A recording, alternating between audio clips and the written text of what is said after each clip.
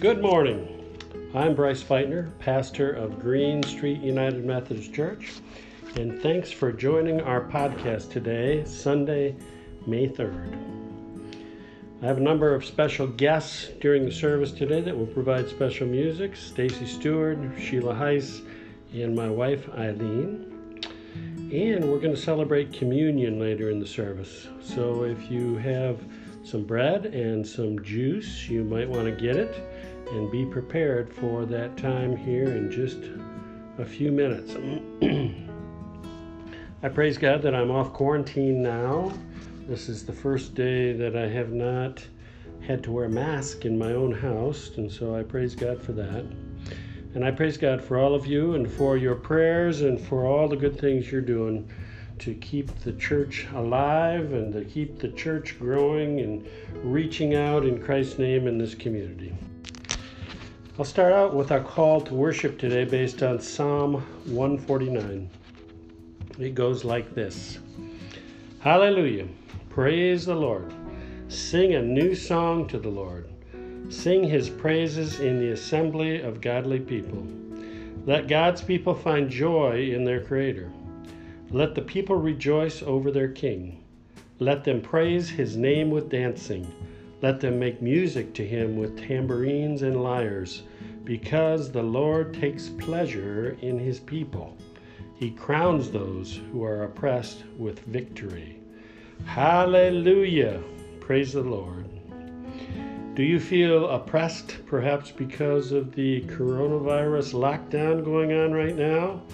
Well, sing hallelujah, sing praises, even in the face of your oppression, and it will make you feel better. I guarantee it. Amen.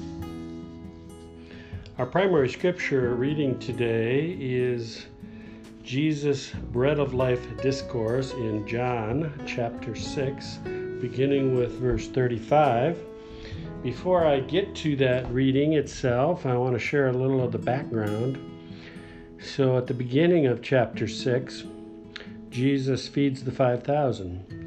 You may recall that story where he went across the lake from Capernaum and those places where the fishermen fished a lot near Tabgha, and just to get away from the crowds, but they followed him, and in fact, he fed them miraculously. And then when the disciples were out on the lake shortly thereafter, Jesus calmed the storm, and he walked on the water. And so those big events, if you will, precede our scripture reading for today.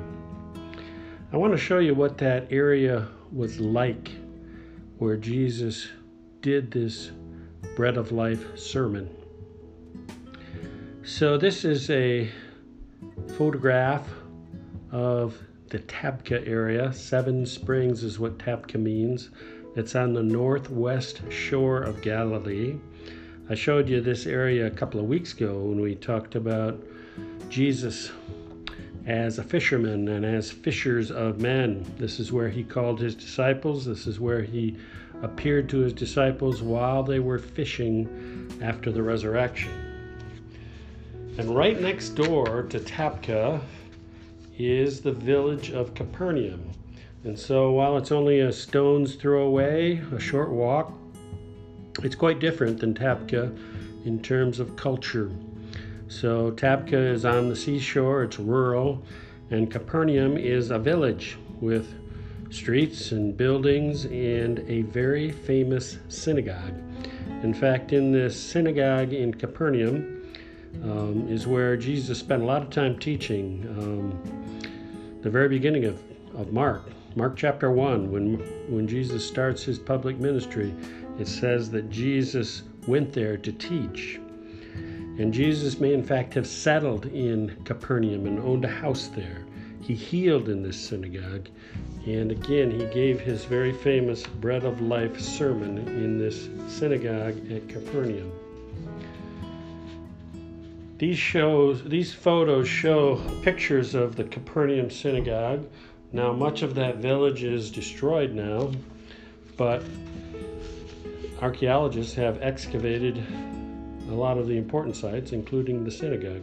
You'll notice the picture on the left, which has many layers of big foundational rocks, and you can see it was built at different times. It's actually, the ancients called this the synagogue of Jesus. But the synagogue was built and rebuilt by many different folks over many years. But the picture to the right showing the columns and the floor area, that in fact is original. It dates back to the time of Christ. This next photo is the floor itself where Jesus may have been standing. Right there where our daughter Amanda is standing is original floor from the time of Jesus. And so she's standing right where Jesus stood when he delivered the Bread of Life discourse. Now, it would have been more crowded because you may recall that when he fed the 5,000, that event in itself started throngs of people following him and chasing him around. And so this would have been crowded. But this is the place right here. And now for the scripture reading itself, again, beginning with verse 35 in John chapter 6. Jesus said to them, I am the bread of life. Whoever comes to me will never be hungry, and whoever believes in me will never be thirsty.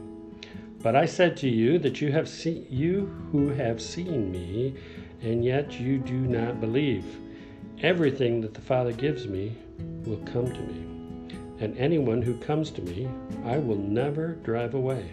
For I have come down from heaven, not to do my own will, but the will of him who sent me. And this is the will of him who sent me, that I should lose nothing at all that he has given me, but raise it up on the last day. This is indeed the will of my Father, that all who see the Son and believe in him may have eternal life, and I will raise them up on the last day.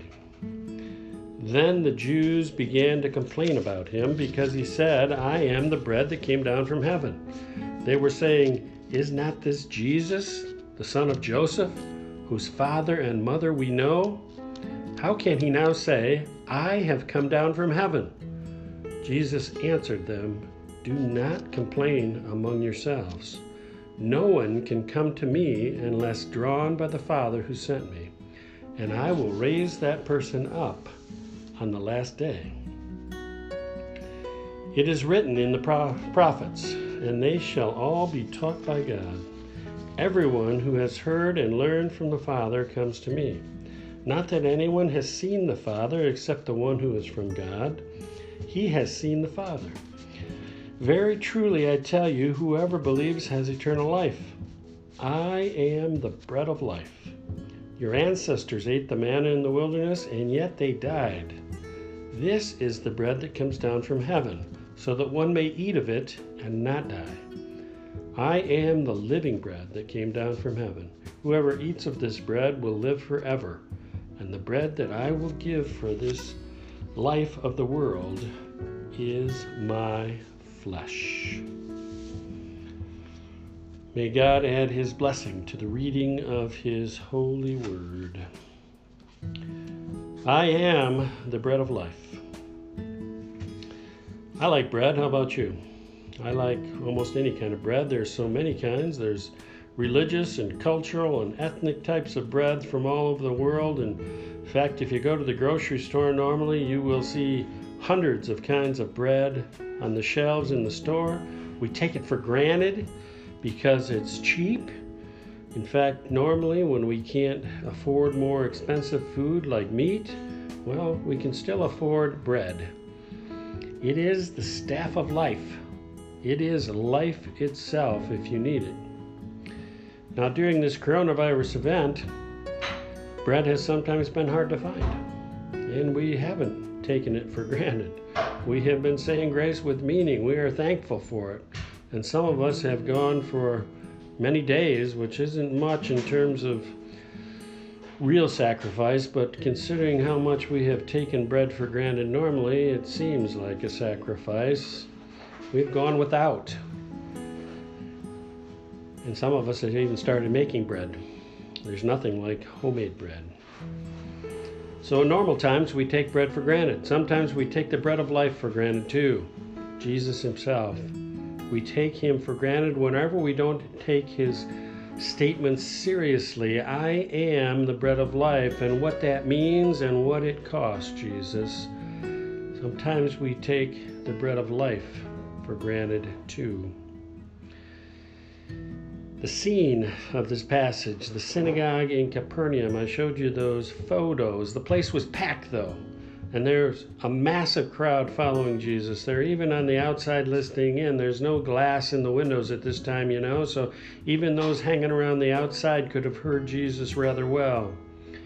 And the Jewish leaders are all decked out in their finest and most ostentatious garb to flaunt their spiritual pedigrees and their plumage.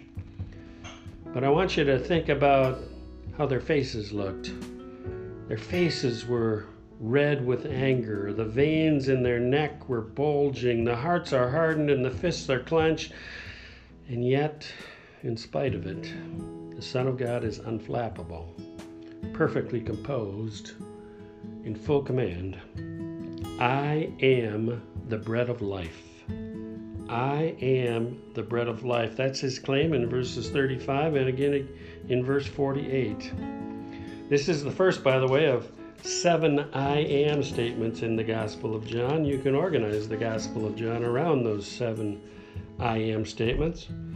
But our Lord takes that Yahweh, that holy name for God, that tetragrammaton that Jesus, or rather God, gave to Moses at the burning bush to identify himself, to give him his name. I am that I am very being. That was God's name.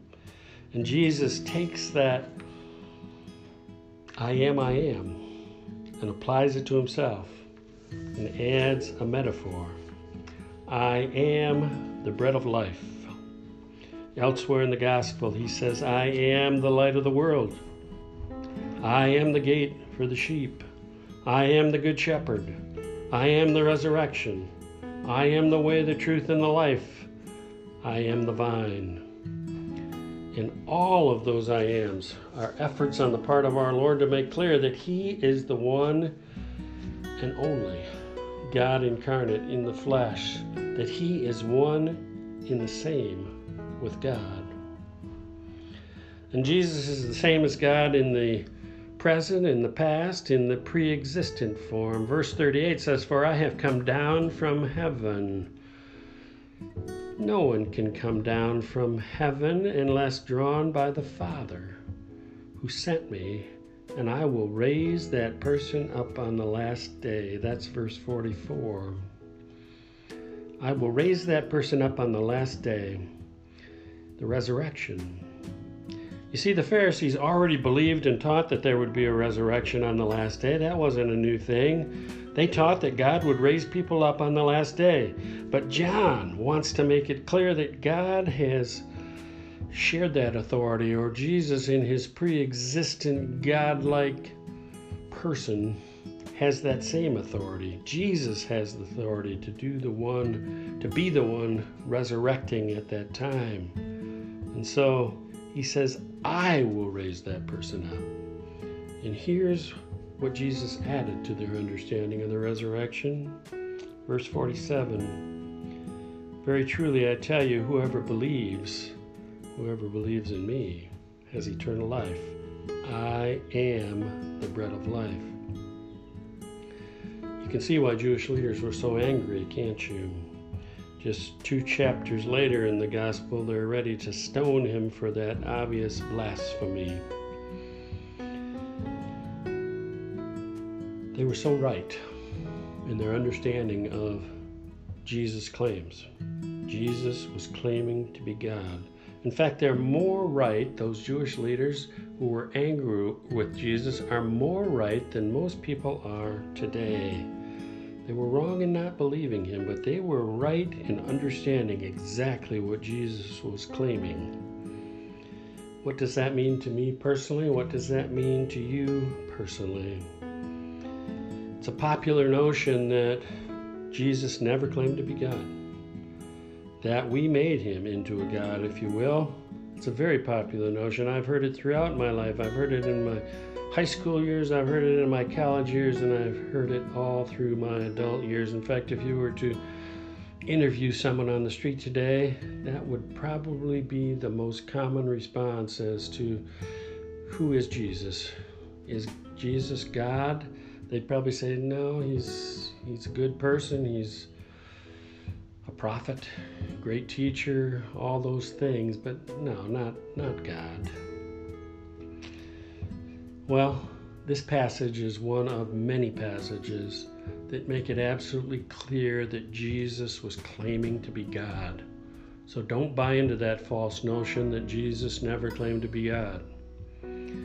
C.S. Lewis states it best. He said something like, you can call Jesus Lord, or you can call him a liar, or you can call him a lunatic, but you can't call him just a good man. Jesus never gave us that option. And because Jesus is who he is, God, because of that, it means he has the authority to consecrate communion, to be present with us in a mighty way. He destroyed our death, and he restores our life. And we remember that every time we celebrate communion together. Amen. As we prepare for God's great gift of grace, this is a little different today, I realize, because we're not in the same room.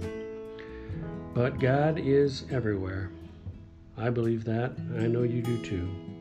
And so as we earnestly confess our sins and consecrate our communion together, God will, in fact, make it holy and make it be his real presence.